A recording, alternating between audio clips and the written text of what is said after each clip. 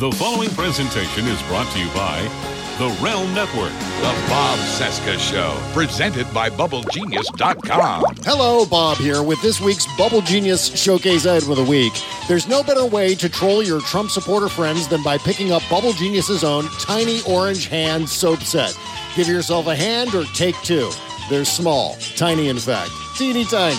And they're orange, of course, and smells appropriately of circus peanuts in honor of the GOP's clown dictator. Am I right, folks? Only $12 at BubbleGenius.com, but if you use our promo code CESCA, Cesca, at checkout, you'll get an additional 15% off only at BubbleGenius.com. And now let the cartoons begin. God damn it!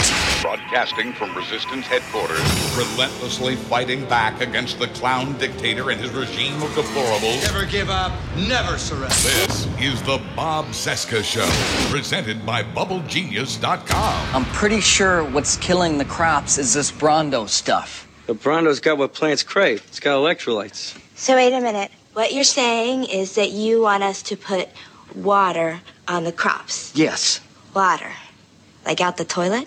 Well, I mean, it doesn't have to be out of the toilet, but yeah, that's the idea. But Brondo's got what plants crave. It's got electrolytes. Okay, look.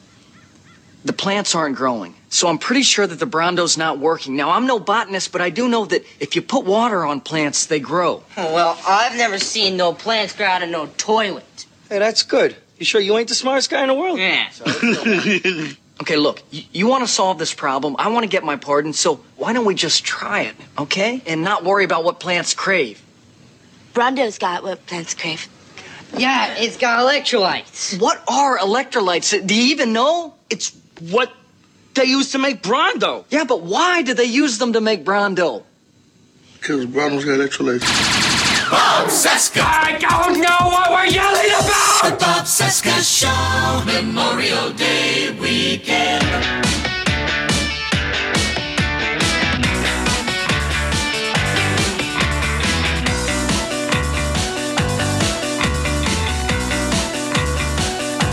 God damn it! Hello, Bob. Hello. Here's how I know I need a vacation. This is the canary in the coal mine. Bob, take a vacation. On Tuesday's show, and I say with great embarrassment, on Tuesday's show, right at the beginning of the show with the Professional Left podcast, Driftglass and Blue Gal on the show on Tuesday, I said that it was Monday. God damn it! I don't know why. Maybe it's because I need a goddamn vacation. I think that's it. I said it was Monday. In fact, I went through a whole big bit. I said it was Megalomaniac Monday, and I said it's Monday, and then tomorrow is Tyranny Tuesday, and I'm going off about today is Monday, and tomorrow is Tuesday, and it was... God damn it! It was, in fact, Tuesday. Jacki Schechner, I desperately need a break, and I'm gonna start my break this weekend. I swear to God, 1 week off. I'm gonna take a week off and refuel because, well, I'm losing track of the days of the week. We all need a week off at this point. I like that you played a clip from the great documentary Idiocracy. Idiocracy, yeah, because I'm sure you've been experiencing, as you've been reporting on the CBO report from yesterday, I'm sure you've been experiencing Idiocracy moments yourself on Twitter, trying to explain the CBO report to complete morons on the right, Trumpers who have no idea how healthcare works, how any of this works, but I'm so glad that you're on the show today, Jacki, because... Thank you. I'm actually getting some really interesting pleas for help. People who have right-wing family members or Fox News watchers who need help explaining what this is all about to their brainwashed friends and family. Yeah, and that's the key. That's the key for the Republicans is that their people just...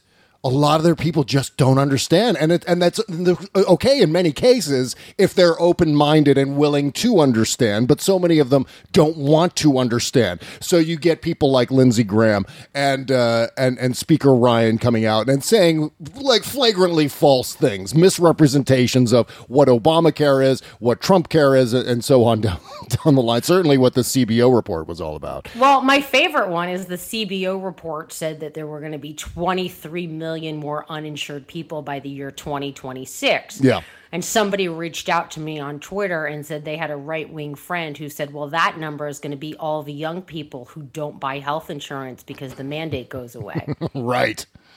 Because that's how it works. Yes, exactly. That's how it works. Really smart. Yeah. Yeah. There's so many, oh God, there's so many things to get into, so many misrepresentations of what the CBO report was, mainly from Speaker Paul Ryan, they were basically framing this CBO report as just saying it's a vast improvement on, we're doing so much better than before because only 23 million people lose insurance as opposed to 25 or whatever it was. 24, yeah. 24. A cool million in there. Yeah, and then the White House what did the White House have on the previous CBO report on the first version of Trumpcare was something like 26 million people losing health care. That was the White House assessment. Getting better. I know.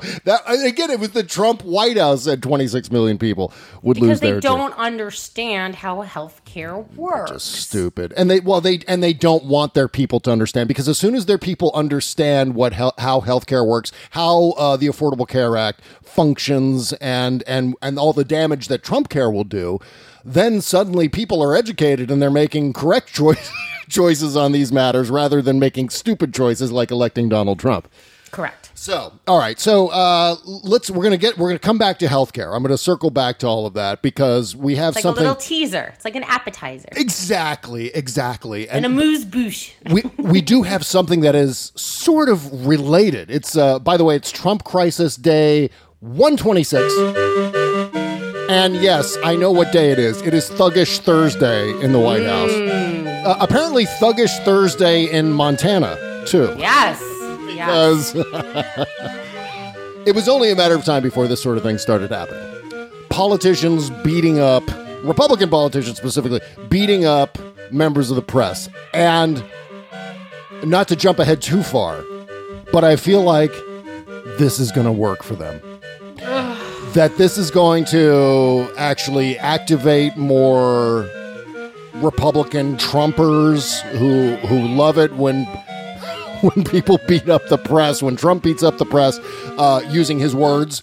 And then, of course, now we've got this guy, Greg Gianforte, who's the Republican candidate in the special election, which is taking place today for Montana's 1 congressional district.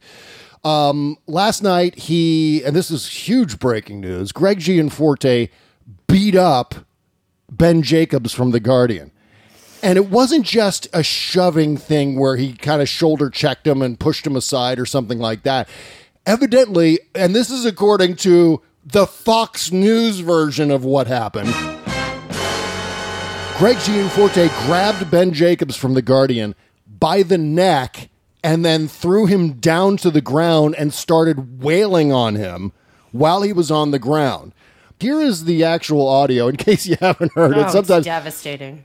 Sometimes with this audio, and this was the way it was on MSNBC last night, sometimes it really gets into that SNL reporting on buckwheat being shot, that kind of territory where it's just like every 3 seconds, once again, buckwheat has been shot.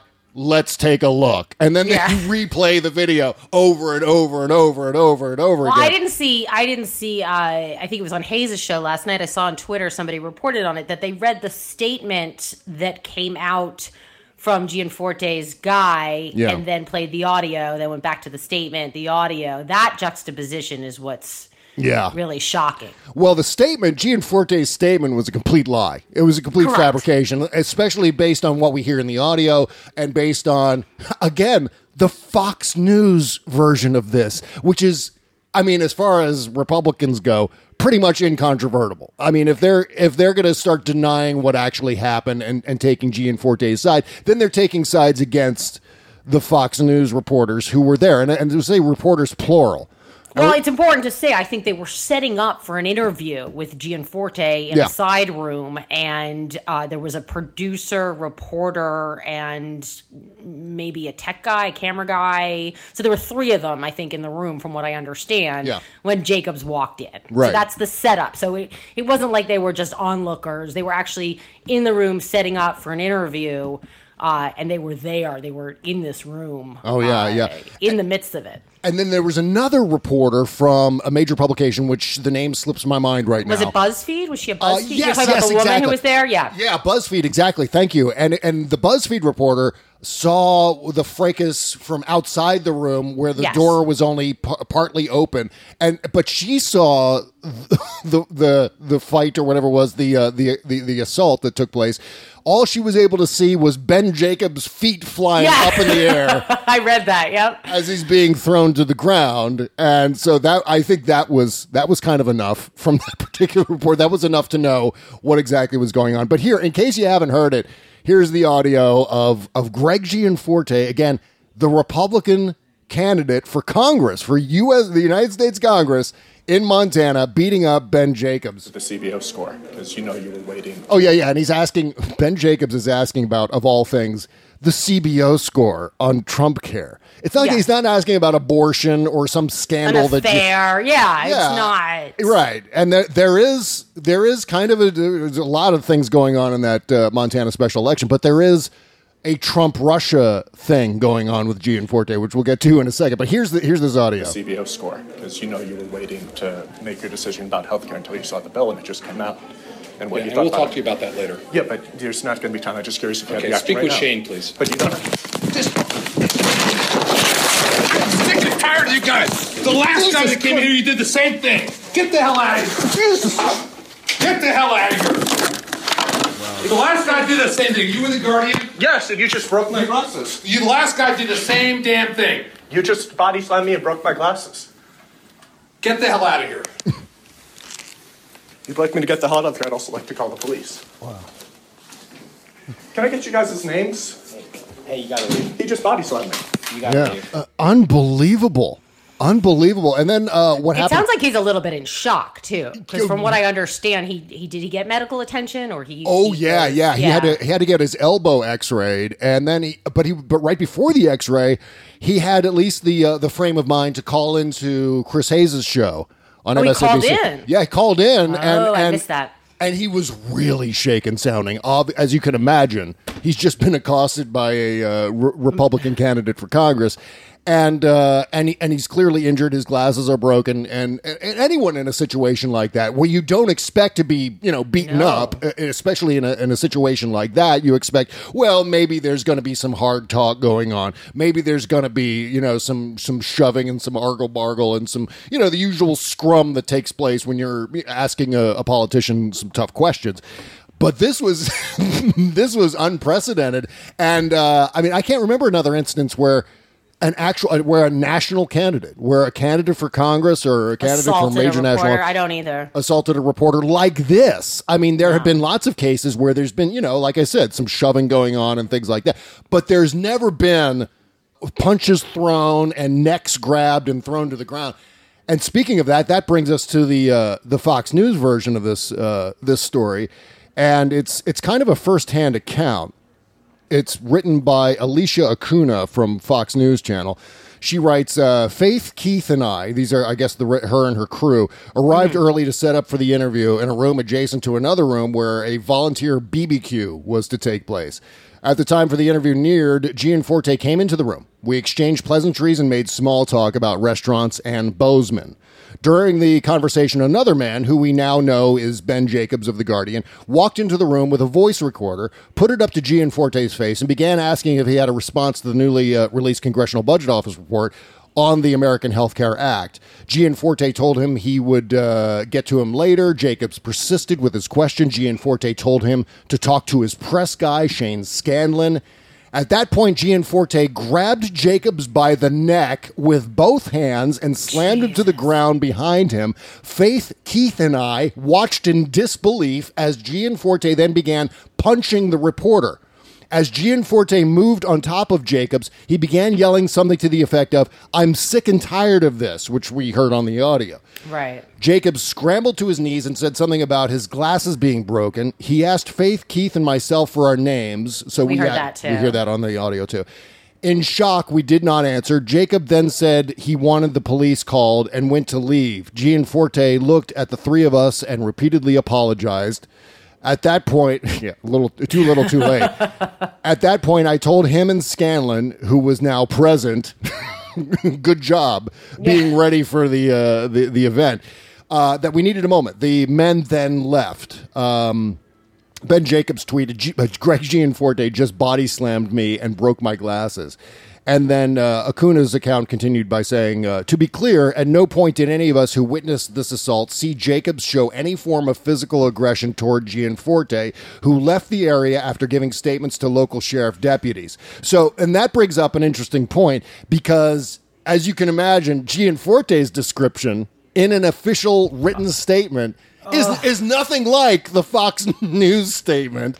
It's sort of extraordinary, too, when you read the written statement, how they concocted what they came up with, right? Like, did they forget there was audio? They must have forgotten there were witnesses. They didn't care. The audacity of what they wrote. Yeah, and that's just it, Jackie. I mean, it's kind of symbolic of the approach that the Republicans seem to be taking about everything, which is, who do you believe, me or your lying eyes? It's like one of those things where they say something that is flagrantly not true, but which is accepted as true by their people. This is narrow-casting politics. This is again, Gianforte pulling kind of what Trump does, which is communicate. And I'm talking specifically of his statement, his description of what happened. Right. This is Gianforte speaking directly to his followers who will support him no matter what, much like they support Donald Trump. Or in this event, maybe if obviously Gianforte doesn't have the sort of grassroots support as someone like Donald Trump, but it doesn't matter because we're talking about people who, support their team no matter what. Got to support the team. And so that's what they do. And so this message is sent out for the express purpose of just maintaining all of Gianforte's voters and giving them an excuse to be able to go into the voting booth today with good conscience. That's what I think. And whatever falls out of the mix and the investigation after this is irrelevant because at that point Gianforte will have already been elected. Yeah, I mean, the sad part is I think that they have a very strong write-in or mail-in early voting system. So it was something like 35% of people had already voted before this happened. So, the hope is that, and they also have same day registration from what I understand. So the hope is that this will make an impact and people who otherwise may not be mobilized to vote will come out and do so. Yeah. But it is important to note that there is a good chunk of voting that's already happened before this took place last night. Right. So if it does not have an impact the way we might hope, it could be because a majority, not a majority, but a large portion of ballots had already been cast. Exactly. So, I mean, what I'm to gather here is your assessment is that it's really not going to hurt Gianforte at all. I don't know. Do you want to read a little bit? Do you have the statement in front of you? I don't. Okay. Do you have it? I don't have it right I don't have it in front of me, but essentially what he said is that that he grabbed Jacob's wrist and Jacobs pulled away and then they fell to the ground. There was no mention of assault or grabbing him by the neck or anything like that. It was such a delicate exchange the way it was described. Yeah, and they sort of magically, he claims that they just kind of magically fell to the ground. They both fell to the ground when Jacobs grabbed Gianforte's wrist. That was the Gianforte version of it. Right. And also it's such a shame that a liberal reporter would attack him in such a way. I mean, he intentionally invoked liberal, the word liberal, and made it sound like he was somehow the victim in what happened. And it does speak to the universe of fake news, alternative facts, and a spokesman more than happy to blatantly lie on behalf of his boss. Exactly right. And again, it doesn't matter to them because they don't care about picking up center-left people or centrists or anything like that. Even moderates at this point. Again, they're just playing, for lack of a better term, they're playing Moneyball. And that's in the Trump era, that's all they need. All they need to do is really appeal to whatever that 40% is, that group of hotheads, and then pick up a few extra along the way, and that's their margin. That's all they need to win. And that's I have seen some accounts that people are saying, well, he's my kind of guy, or, good on him. And that's so, if you don't want to be cast, if you don't want to be cast as a Neanderthal or a non-thinking person, don't make comments like that. Right. Because that just reinforces the stereotype of the Trump GOP supporter. Mm-hmm. And when I say damage, when I talk about damage that the Trump era is creating, this is the damage. This is what some of the damage actually looks like. A further coarsening of the dialogue.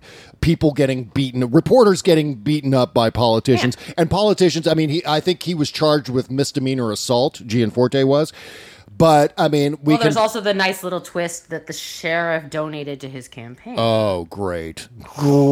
That's perfect. Well, you know, it's again one of those things where we don't really know if there are going to be actual repercussions to this. I think what we're doing and what we're all observing here firsthand and in glaring detail, whether it's with someone like Gianforte or whether it's with Donald Trump, regardless of the reporting and the things going on around Trump Russia, what we are seeing are people acting with impunity. We're seeing people who are exercising their white male privilege. I hate to go down that road, but that is exactly what we're seeing. Donald Trump continues to get away with horrendous thing after horrendous thing after horrendous thing. He should have been out of the race when he insulted John McCain's service. He should have been then out of the race when he mocked Serge Kovaleski. He should have been out of the race when he attacked a Gold Star family, the Khans, after the Democratic convention.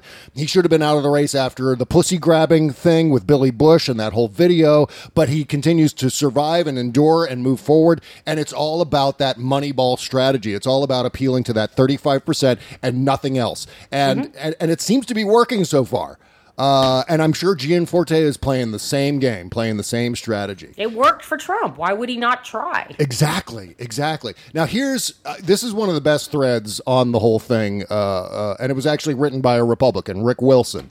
You probably know Rick Wilson from MSNBC. He's all over MSNBC right now. He's an anti-Trumper, vocal anti-Trumper, and some of his descriptions of Trump are absolutely beautiful.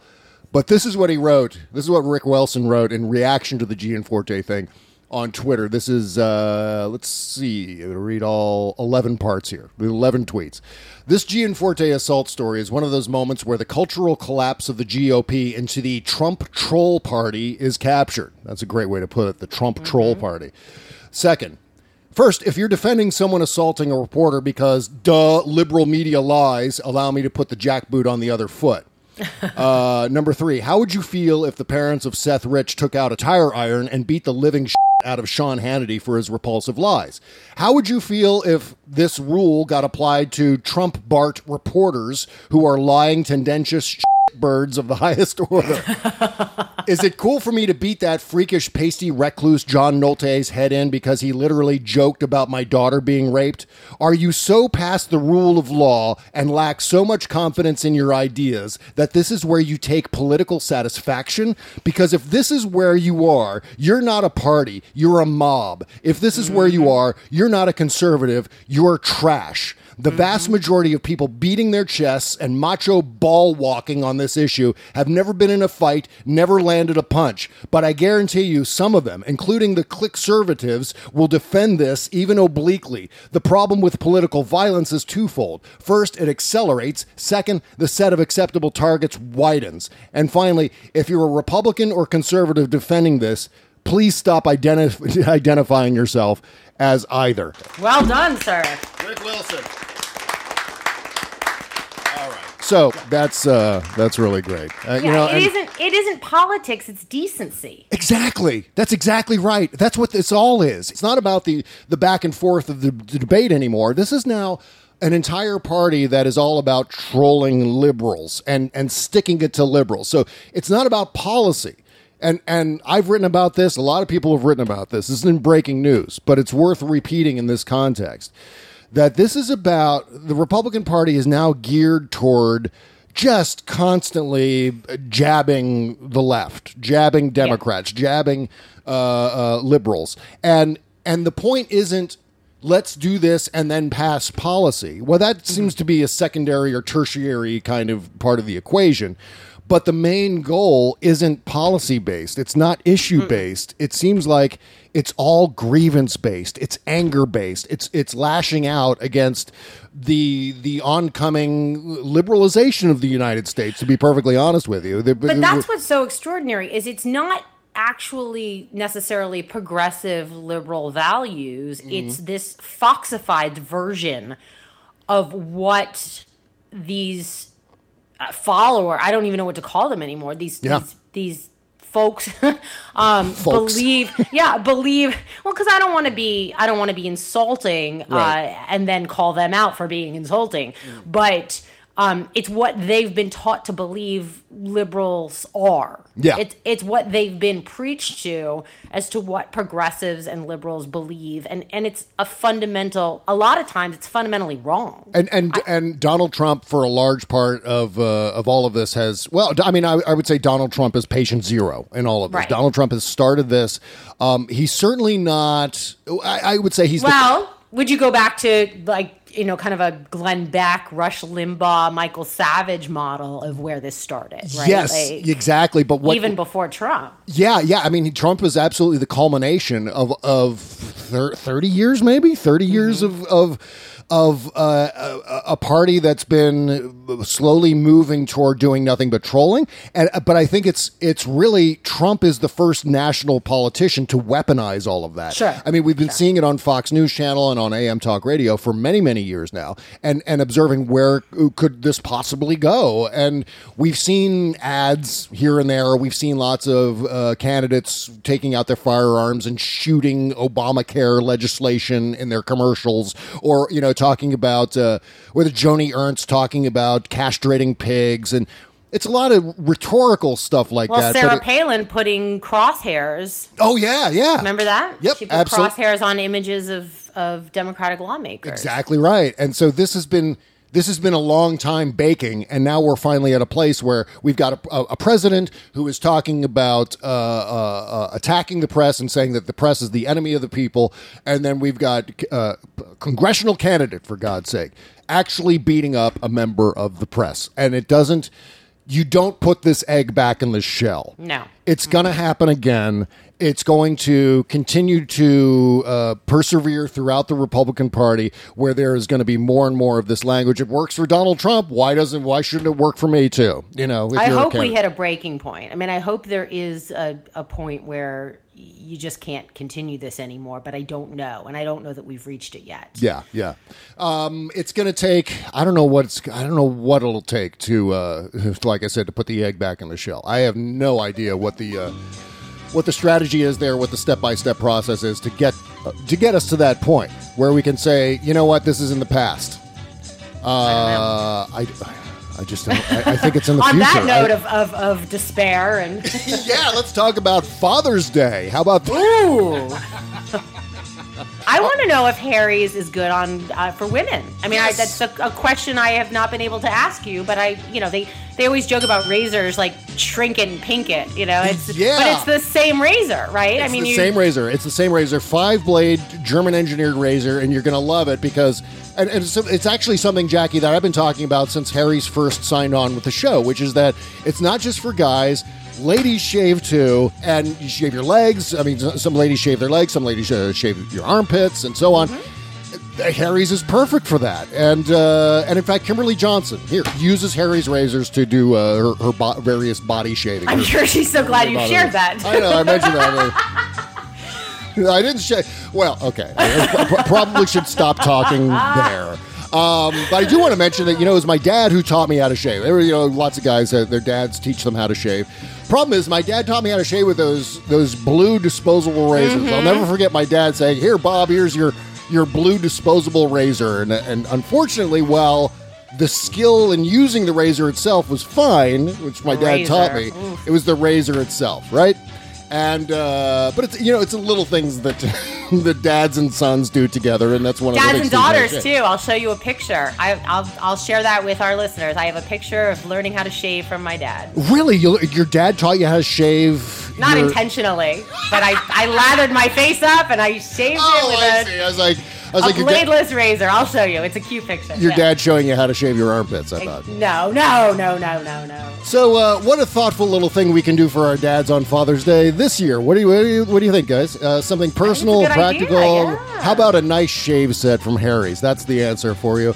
It's the quality I've been telling you about all along, the balanced handle, a trio of Harry's famous 5-blade precision cartridges, and their foamy moisturizing shave gel, starting at just $15, $10 when you use my discount code. We'll get to that in a second. What? Or check out Harry's limited edition Father's Day set with the stormy gray handle, a chrome razor stand, and foaming shave gel, 3 replacement blades, and a travel cover in a gift box with free custom engraving and a card, if you want a card. What?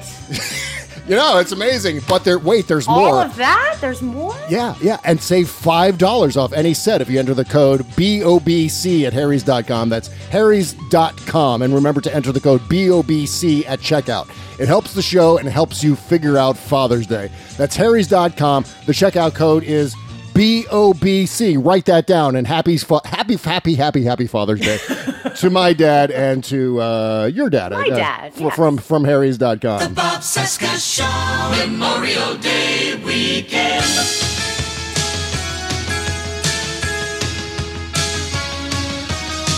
The Bob Cesca Show, presented by BubbleGenius.com. Oh, I'm so there. Vacation.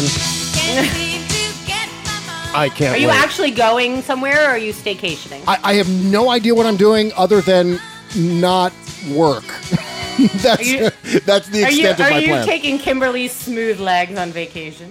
Maybe. I was thinking about I've been living in California for almost 2 years now, and I haven't been to Yosemite yet. So I might. I haven't either. I should definitely go.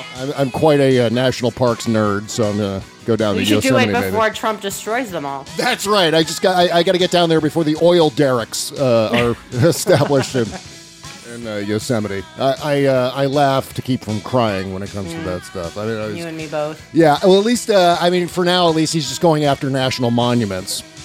There's a guy.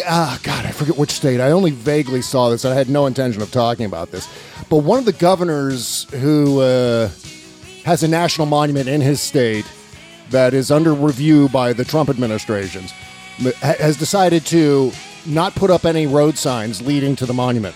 Ah, that's genius. Can you believe that? That's a Republican Trump supporter, governor. Oh, so that people don't go there. Yeah, exactly. I thought you meant so they can't find it to evaluate it. No. They're actually trying to. Well, that would be great too. But and probably much better for the national monuments. The thing is, they're trying to keep attendance down by not putting up any road signs leading to the national monument, because there's a national monument established by Barack Obama, and I'm trying to think of I can't remember which state it was. I thought it was the other way around. I thought it was like the government evaluators won't be able to find it if we take down all the road signs. It'll be protected forever. Maybe that's a good strategy. Maybe some Democratic governors will take that move or make that move to to keep the Trump administration away from the national monument to evaluate it. Hey, they're not very bright. It doesn't take much. Yeah, that's right. It'll be like that road sign in Jurassic Park where the arrow can point possibly to 2 different directions, 2 different roads or something like that. Speaking of not very bright, did you catch the NATO speech this morning? The NATO, God, I'm so glad you brought that up, because that's exactly what I want to talk about next. And yeah, I swear to God, we are going to get to the CBO report in healthcare, but let's get into that, because it's... Yeah, I didn't hear the whole speech. I just saw some of the clips, and talk about eye rolls and shade. Oh my God. You wouldn't... did you see the video of It was Macron standing there with Angela Merkel, and then there were some other European officials. Trudeau, and then they're staring at each other, and they're like face palming. Yeah. And then they're rolling their eyes and giggling to themselves and smirking, all while Donald Trump is saying this. These grave security concerns are the same reason that I have been very, very direct. Very, very, very. With Secretary Stoltenberg and members of the alliance in saying that NATO members must finally contribute their fair share and meet their financial obligations. But 23 of the 28 member nations are still not paying what they should be paying. And what they are supposed to be paying for their defense. Wrong. This is not fair to the people and taxpayers of the United States. Wrong. And many of these nations owe massive amounts of money from past years. No, okay, I'm going to stop him right there. Here's the thing about this. And maybe I'll talk directly to the president now. Jackie, let's talk to the president. Do I have to? Go ahead. Biff. Now, Biff. Now, Biff, don't con me. Biff, here's the thing with NATO. All of the NATO alliance nations are advised that maybe it'd be a good idea to spend 2% of, 2% of GDP on defense. That's the idea. It's a guideline, shall we say. And that's not payments to any central NATO bank or any central NATO treasurer. These aren't required payments to anyone. No one has to owe anyone anything. NATO, the NATO pact says, here's what we recommend. Spend 2% of your GDP on national defense, and to all the NATO nations. And it's incumbent upon each nation to supply its own defense infrastructure based on their own need and their own preferences and their own budgets. That's all there is. Germany doesn't owe NATO anything. Germany doesn't owe the United States anything. Germany or France or any of these nations don't owe money to Trump or any sort of centralized organization. That's not how it works. Trump is a goddamn moron. That is... Well, he had a great time in Israel and Saudi Arabia and the Middle East. Yeah, right. As opposed to Israel and Saudi Arabia being in the Middle East. Yeah, that time he forgot where he was for a few minutes. In that moment, he became president. It happened twice. He became president in that moment. It's just like, it happened twice. He also revealed classified information. That's another story we're going to get to. And he revealed it not only in Israel, but he also revealed it to Duterte yesterday, who's the despot who runs the Philippines.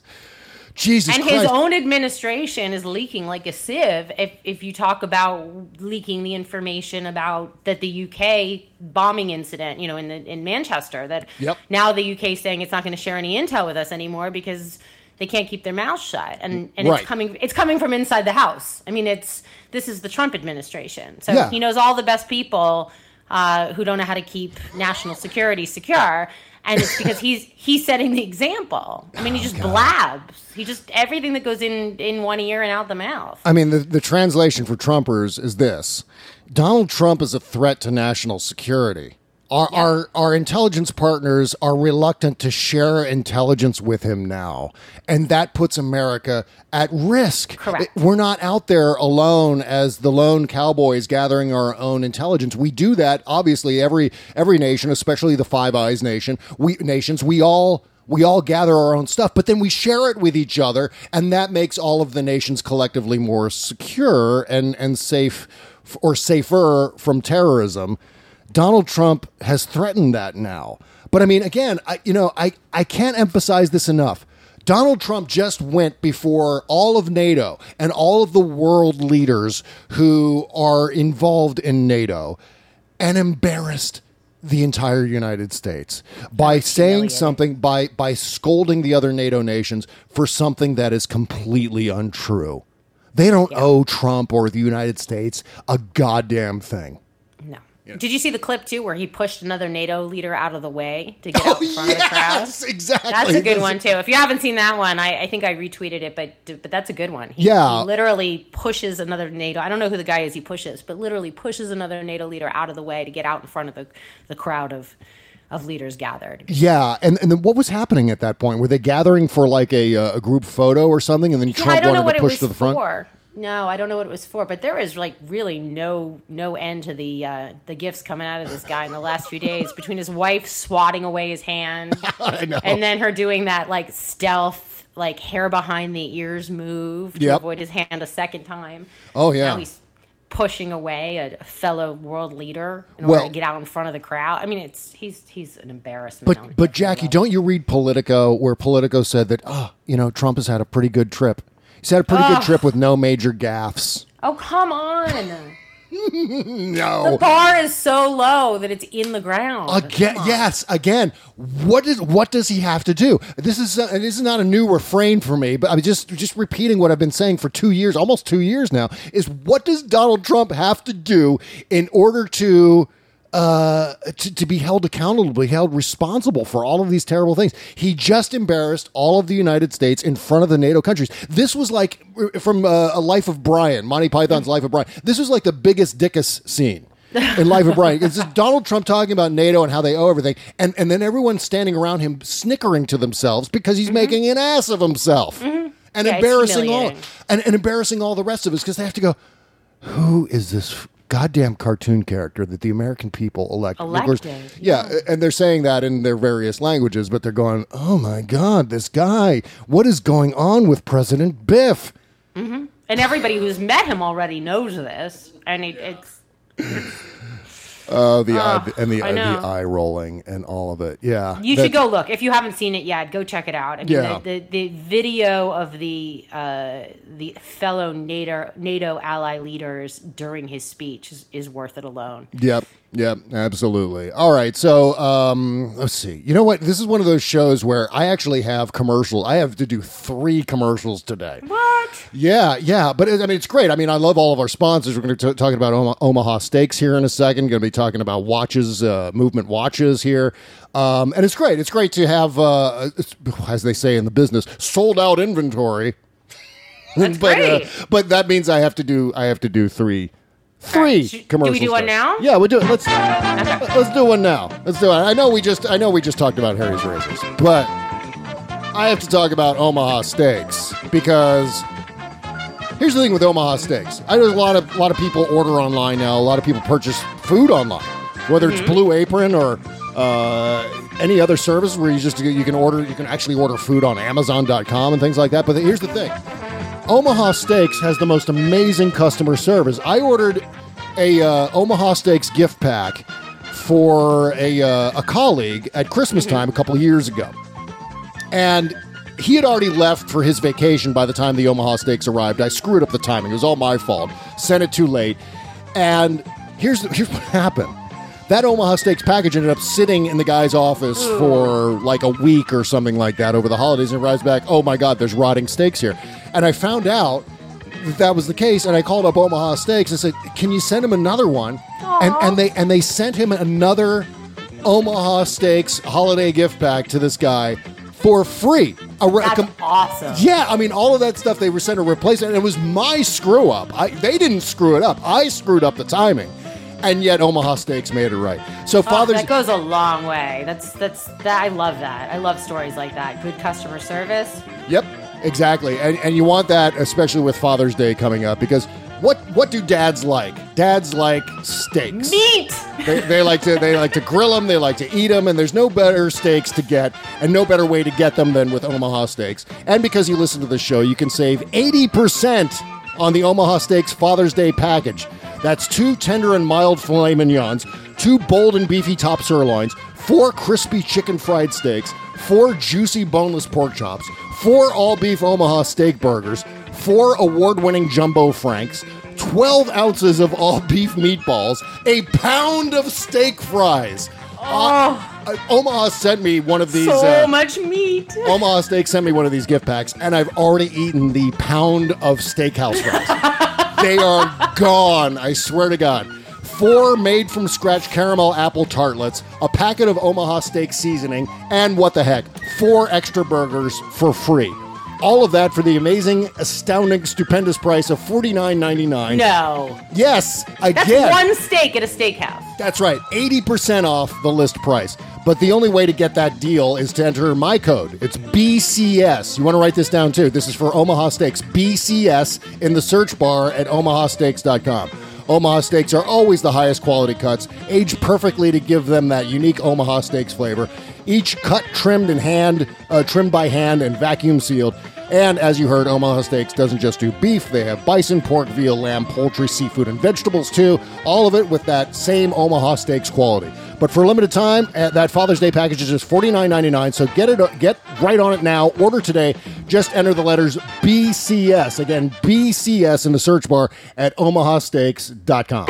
Shove Bob Cesca into your pants and haul him around with you wherever you go. Omaha. Subscribe to the Bob Cesca Show in the podcast section on iTunes. Thank you, Buzz. And if you want to buy your dad something from Amazon.com, make sure to go to Amazon.com through our Amazon link. It's at bobcesca.com. Just beneath the logo, all capital letters, it says Amazon link. Takes you right to the front page of Amazon.com. You can go shopping for dad and yourself if you want to. You can do it right now while you're listening to the show.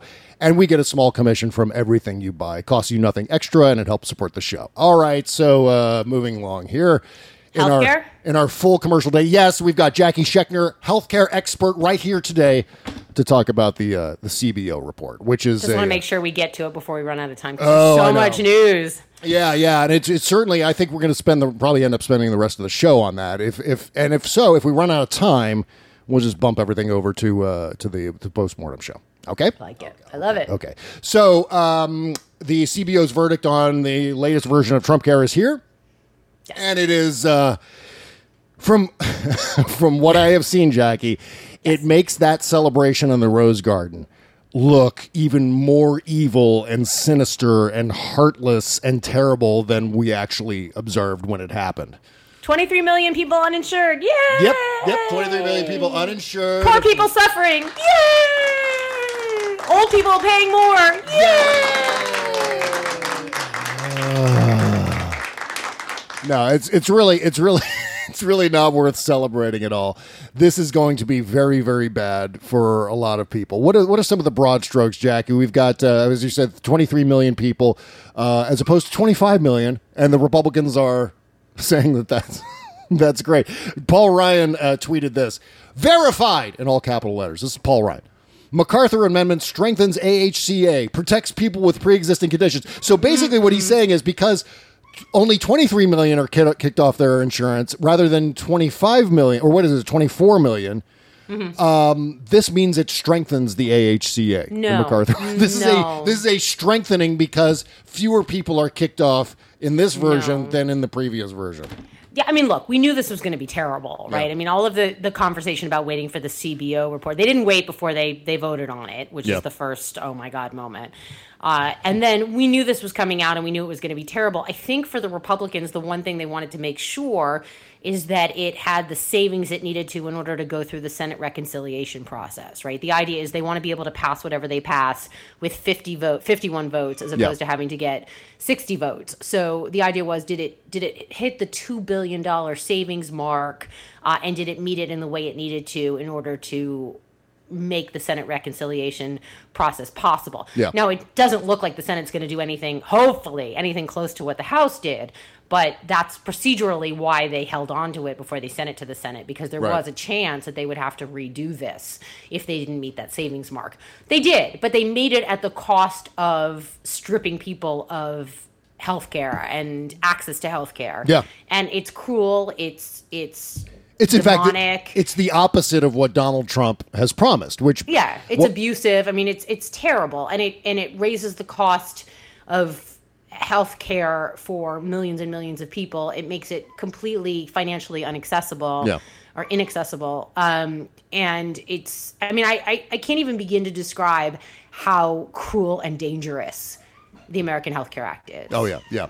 What we're talking about here is a hike in premiums by 20% by 2018 alone. That's 20% more than the hikes that we would expect from the Affordable Care Act alone.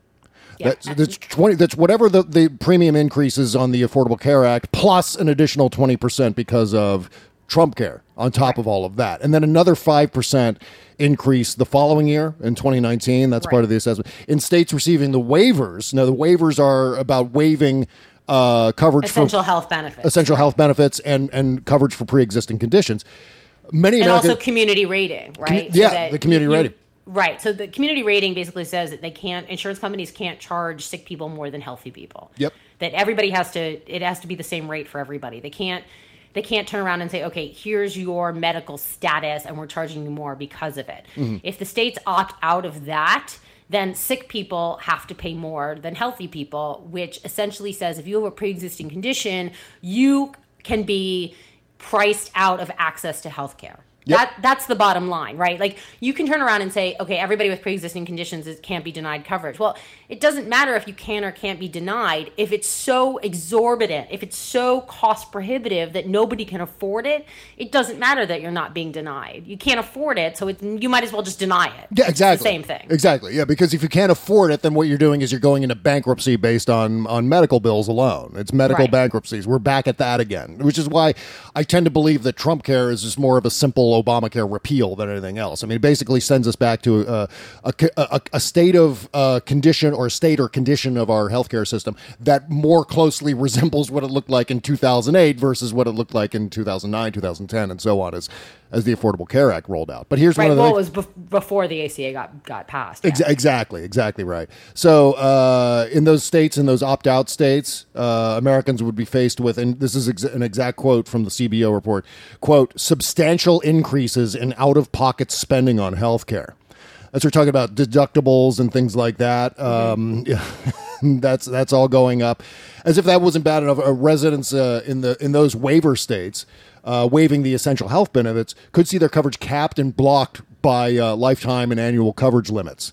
So those come back, the lifetime limits. So in other words, once you use up your insurance for that year or for your lifetime, you're screwed. You're totally screwed. No more health care. It doesn't come back. It doesn't reset at the beginning of the following year. Like, once you get, God forbid, you get cancer, right? Yeah, and you go for treatment, chemotherapy, whatever it is. As soon as you hit that cap, every medical expense comes out of your pocket from here on out for the rest of your life. Yep, exactly. And there is no insurance anymore. Right, exactly. And don't forget the fact that Trump promised this. He said, quote, and this was during his Rose Garden speech when they're all high-fiving each other over Trumpcare passing in the House. He said this, quote, premiums will be coming down, deductibles will be coming down. Well, that's not the case. That's not what the CBO said. Deductibles are going to go up, premiums are going to go up. And so basically Trump with another pants on fire lie about healthcare. Well, the other thing too about premiums, people need to understand this too, is like, the GOP will say, well, premiums will go down over time. Yeah. Well, yeah, premiums will go down over time if you're selling people crap insurance. Exactly. Like, the only way that premiums are going to come down, the amount of money you pay for your health insurance is going to come down, is if your health insurance covers less and less. Precisely. It's a very basic concept. The insurance companies don't want to give you more for less money. They're not competing for sick people. Like, the insurance companies don't want to cover more people with more medical problems. Right. They're trying to get only really healthy people and not have to cover much. Like, that's the business model. Because they're trying to make money for shareholders. This is not a complicated concept that people need to understand. So your premiums aren't going to come down because all of a sudden the insurance companies decide they want to do good. The insurance company premiums will come down when they're legally allowed to offer you crap insurance again. Exactly. Which is why this statement from Donald Trump is so contradictory. He's talking about premiums coming down and deductibles coming down. The problem is that in those plans where the premiums are lower, the deductibles are going to be way skyrocket. Yeah, absolutely.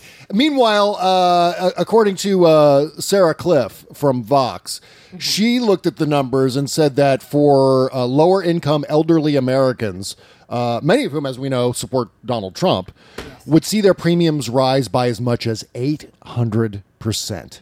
And I just repeat that again, just so we're clear. 800% increase in premiums for those people. Well, the other thing, too, is we have these subsidies in place now that are based on a sliding scale based on your income, right? So you get help paying your premium. So even though premiums continue to rise, they're rising at a slower rate than they ever had before. And you get help paying your premiums if you buy your plan on the individual market through the Affordable Care Act exchanges, right? That's why it pays to buy through the exchange if you fall within the income bracket, that you can get a subsidy on help paying for your premiums. Yep. That money goes away, and the money in the American Health Care Act is a set amount of money based on your age.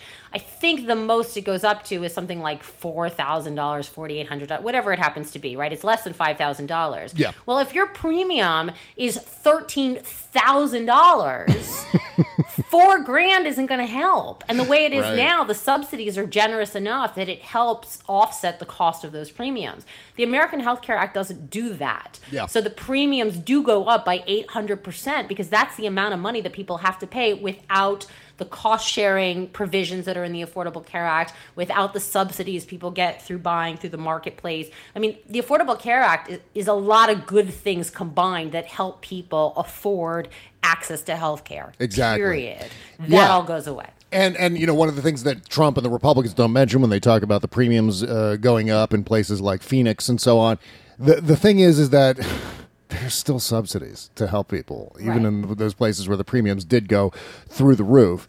And meanwhile, what they're doing is they're sabotaging the whole system. Wasn't there a story this week where they're talking about delaying payments to payments on the subsidies or reducing the amount of subsidies? Is that what I saw? There's a couple of things. There's a lot of insecurity in the market right now because the insurance industry doesn't know what the Trump administration is going to do. Yeah.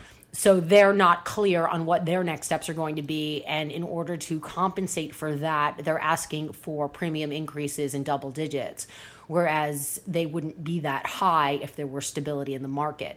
The other thing is there are provisions in the Affordable Care Act where insurance companies' losses are offset for the first few years of instability, and those payments are being held hostage essentially by the Trump administration. They haven't decided yet whether or not they're going to offer those.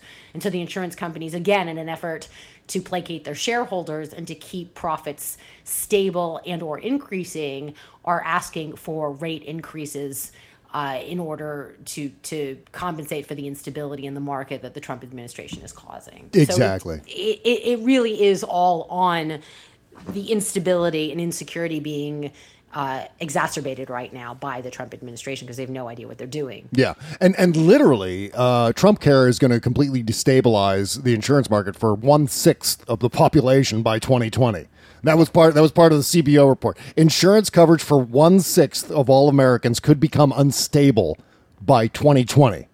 Yeah, I mean it's not a basic consumer good, and that's what Trump and his friends don't seem to understand. You don't open up the markets and everybody competes and then you get the best deal. That's not how health insurance works. Right.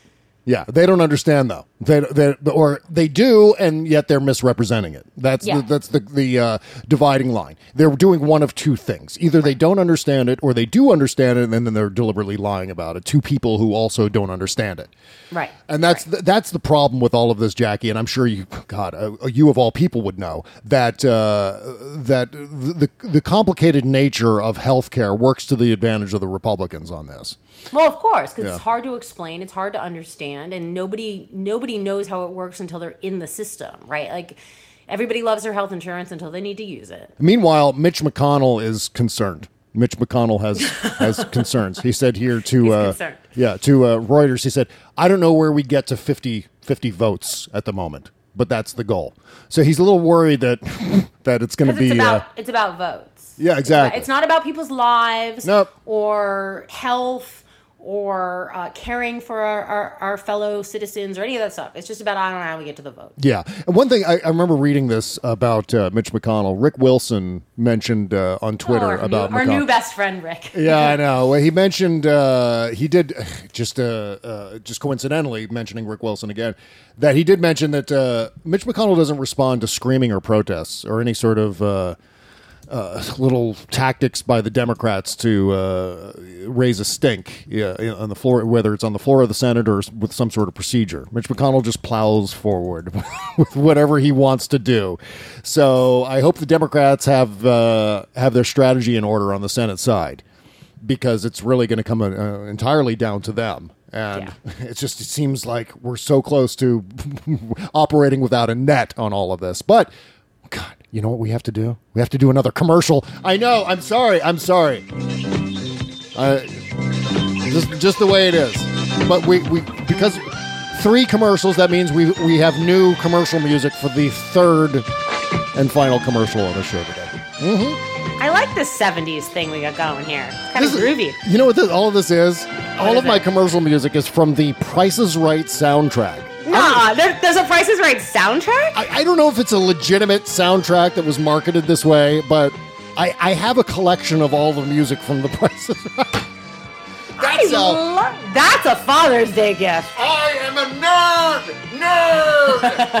nerd! But you know what? At least as a nerd, I've got a great-looking watch from Movement watches. MVMT for Movement. It's the Calypso watch. It's got a great bronze casing. It's got a black silicone strap and wristband. And this is the finest watch I've ever owned. It's an amazing... I just love this watch. I wear it whenever I can, especially when I'm going out. But it's a familiar story about watches. It's about a company that began much the same way as this show.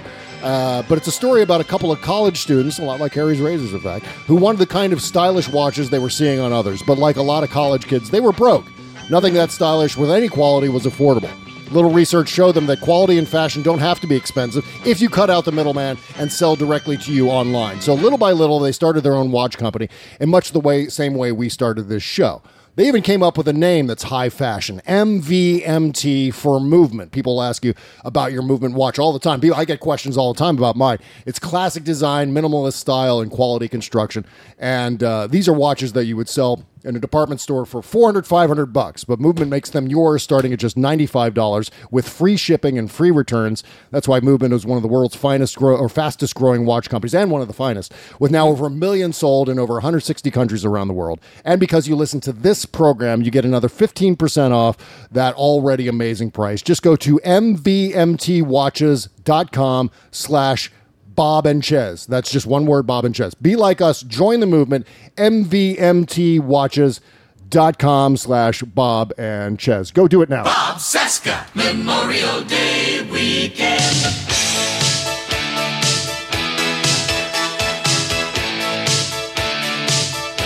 This is the Bob Cesca Show, presented by BubbleGenius.com.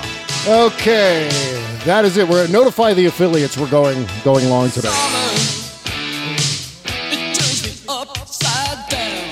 Yep, this weekend is the cars. Yeah, well, that's the official kickoff of summer this weekend, Memorial Day weekend. Yeah, that's right. I can wear white now, right? Yeah, it's because it's Memorial Day weekend. Memorial Day weekend. I love my stupid jingles. Okay, we got a couple minutes here left with Jacki Schechner before I go on vacation. There will be an after party tomorrow, though. Kimberly Johnson's on the after party tomorrow, and then you guys should do like after party vacation theme, like wear leis and Hawaiian shirts, and she can put on a bikini now that she shaved her legs with her Harry's razor. Well, see how I bring that back around? See, then we don't get any work done if that's the case. But what we'll end up doing vacation themed tomorrow is just me complaining about how much I need a vacation. You sound fun. That's usually how that works. All right, so moving along here in the couple remaining minutes we have in the show today, stupid Watergate. Let's talk about stupid Watergate. This is obviously we're talking about Trump-Russia. Maybe the biggest political scandal in U.S. presidential history. Nothing to see here, folks. Nothing to see here. Orchestrated by the dumbest people in American political presidential history. First of all, we have this story from New York Times. Russian officials discussed how to best influence voters via Trump's advisors. This is basically more of using Paul Manafort and Mike Flynn to directly influence Donald Trump. I have this weird theory, Jackie, that and this is just a theory. This is just me speculating in terms of how this might have all operated. This is not a fucking conspiracy theory. I know I'm not supposed to curse on the show today, but this is not a conspiracy theory. This is just me wondering, maybe this is how it worked, okay? So we have all of these players who we believe, and there's reporting to this extent, and obviously investigations looking into the full nature of what's going on. We have a lot of Trump people with links to Russia. Now, I'm wondering if it's possible that they were each approached individually, and they're each individually compromised, where each member of Team Trump doesn't know that the others have been compromised. Well, until recently. They didn't know when it was all going on, during the campaign, and maybe even during the transition a little bit. That's interesting. Where maybe the compromised nature of these Trump people were each individual. So what I'm talking about is, say there are, let's say for the sake of argument, there are Russian intelligence handlers who are linked and oligarchs who are linked to each member of Trump's inner circle. So there's Trump, Manafort, Page, Flynn, on down the line. Jeff Sessions, Jared Kushner, all these people with the Russia connections. But they don't know that the others are compromised. And so they're all behaving individually to influence, A, B, and C. I never thought about that. I would just always assume that they were talking to each other. But there's such distrust and suspicion amongst that crew in general, that's entirely possible. Well, this gives them plausible deniability to be able to say, well, I don't know anything about Mike Flynn or Paul Manafort, but I think what that allows them to do is to deny that any, like Trump, for example, is constantly denying none of my staff, no one, there's no collusion, none of it. And maybe he's able to plausible deniability get away. Yeah, exactly, to get away with it because he doesn't know that they've been compromised. But he knows that he's been compromised. He certainly knows that he's been compromised. Or Mike Flynn knows that he's been compromised, but Mike Flynn doesn't know that Manafort's been compromised. Or, I don't know. Maybe that's... I mean, it's possible. I think at this point... I'm way out on a limb with that. I fully admit. I'm not married to it or anything. This is something I'm throwing out there. No, I think it's possible. Anything's possible at this point. It just seems to me, the interesting assessment I've seen from some of the experts on some of the cable news shows is that when Russians cultivate these sources, they do so over a long period of time. Yes. And it just seems that if there's been such a heavy Russian investment in Trump and Trump properties because American banks won't lend to him anymore, that this is something that has been growing. Yeah. And I think he owes so much money. And I think that he is so under control based on the amount of money that he owes. Yeah. That this was an easy choice for him because Trump isn't somebody who cares about America. He's not a patriot. He's not a giver. This is not a man who's spent his entire life caring about anything but himself and money, right? Exactly. So, when the choice comes to protect himself and his family because he's so in debt to Russian oligarchs and Vladimir Putin and the men that he surrounds himself with, that selling out on that behalf was not a difficult choice for him. I don't think there's an ounce of patriotism in his body. It also makes sense why he's so easily it's so easy for him to offend our allies. Yeah. It's so easy for him to do things that are insulting and offensive because I don't think he's working on behalf of us at all. No. And I don't think surrounding himself with all of these people who also are potentially compromised by Russia was an accident. There's no way. Right. And I think a lot of, it was so fascinating to watch John Brennan because a lot of what we're talking about here with regard to stupid Watergate, which is John Oliver's thing, by the way, was described in detail. A lot of the process that was used was described in, I wouldn't say super detail, but at least in ways that circumvented the National Security Act. John Brennan basically outlined how Russia compromised the Trump people, but without saying that it was the Trump people. Like, for example, John Brennan, and this is a major news story that happened this week that got completely snowed over by other events. But John Brennan's testimony was groundbreaking. He's the former head of the CIA. And so he's testifying in Congress, and he talks about how Russia likes to identify rising stars in politics and start communicating with them. And then before they know it, they've been compromised. And then they discover they've been compromised after it's too late. And that, I think, is the case with some of Trump's people. I do think that Trump himself has been doing lots of business with Russian oligarchs. I think there's money laundering going on there. And I do believe that Kevin McCarthy's inadvertent statement, what was it, last week? Who God only knows. I'm losing track of everything. Might have been, I think it was last week that we heard about Kevin McCarthy's thing where he said in that recording that Putin pays Trump. I think what we're eventually going to discover, and this is something that I am a little bit more serious about in terms of speculation, that Vladimir Putin, or there is Russian oligarch money that was spent on Donald Trump's campaign. Yeah. If we look at some of the latest financial reports, some of the speculation about Donald Trump's actual net worth, There are reports coming out this week showing Donald Trump's net worth at closer to $250 million, nowhere near the billions and billions of dollars that he claims. Now, if he really is only worth $250 million, spending however much money, I think it was something like $70 million of his own money, that's unheard of. If his it also took him a really long time to get to the point where he was willing to call it a loan. Yeah, exactly. Remember, like that was a lot of hemming and hawing, where it was like he's going to use donor money because remember there was a point where they couldn't generate any more contributions because people were not convinced he wasn't going to spend it on paying himself back. Right. So he had to officially come out and say that it was going to be a loan and he was going to forgive that money. Yeah. But that took him a while. That wasn't like an instantaneous thing. That was a lot of hemming and hawing. So if you're worth as much money as you claim you are, you're absolutely right. Like that's not an easy lift for somebody who's a little more strapped than he says he is. I just think this is a project by the Russians that goes back years and years and years. Yeah, certainly back before Donald Trump was talking about the birth certificate, and and it was just one of those things where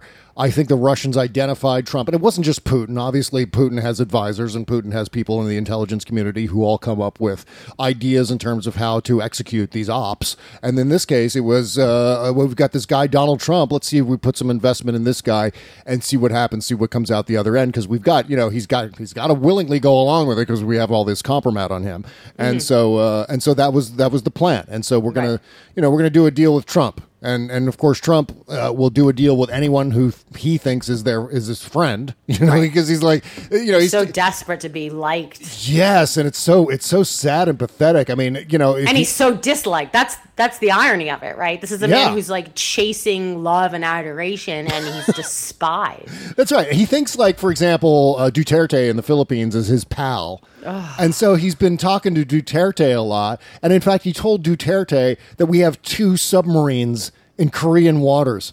He's just bragging about his subs again. It's like, we got very, very fantastic subs, and they're right there in North Korea. And he's just desperately, I'm telling this to my friend Duterte. That's how the intel came out to the Russians in the Oval Office. He was exactly spouting and bragging. Yes, because again, he's really impressed with anyone who likes him.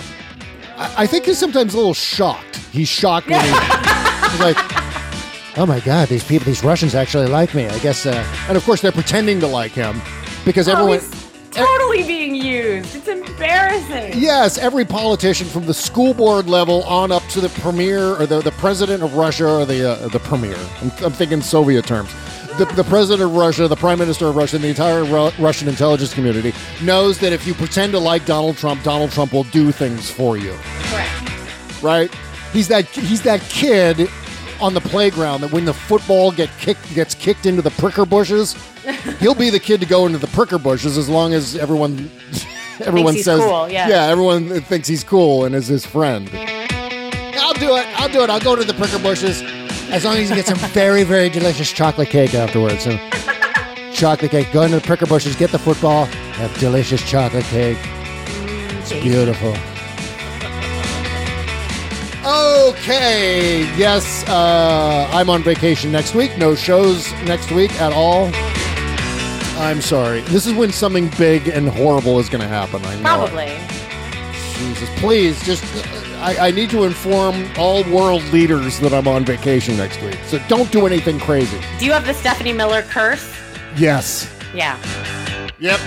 She goes away and then big news breaks. Yeah, the difference is that Stephanie can resist the urge to come back to work to cover it. I, of course, have to. I'm like, oh, God, I got to say something about this now. I don't care if I'm on vacation. All right, you can catch more of Jacki Schechner at JackiSchechner.com. How can people follow you on social media, Jacki? At Jacki Schechner, Jacki Schechner TV on Facebook. I suppose you could come over if you wanted to, but... All right, I'll be there. I'm not much of a cook, so... I'll bring some Omaha steaks. There you go. And my very, very fine movement watch. And we can have a Harry's Razor shaving party. Exactly. There you go. Woo! All right. That's my vacation. I've got it all set up. That's my vacation. Have a great week, folks. One more after party tomorrow before we take a break. Kimberly Johnson will be in, as always. Sign up at patreon.com/Bob and Chez. $5 level gets you all that good stuff. $10 too. Well, you could try $15. Yeah, $15. I prefer $15. $1 million. Post-mortem show is next. Stay tuned. Take care, folks. Bye-bye.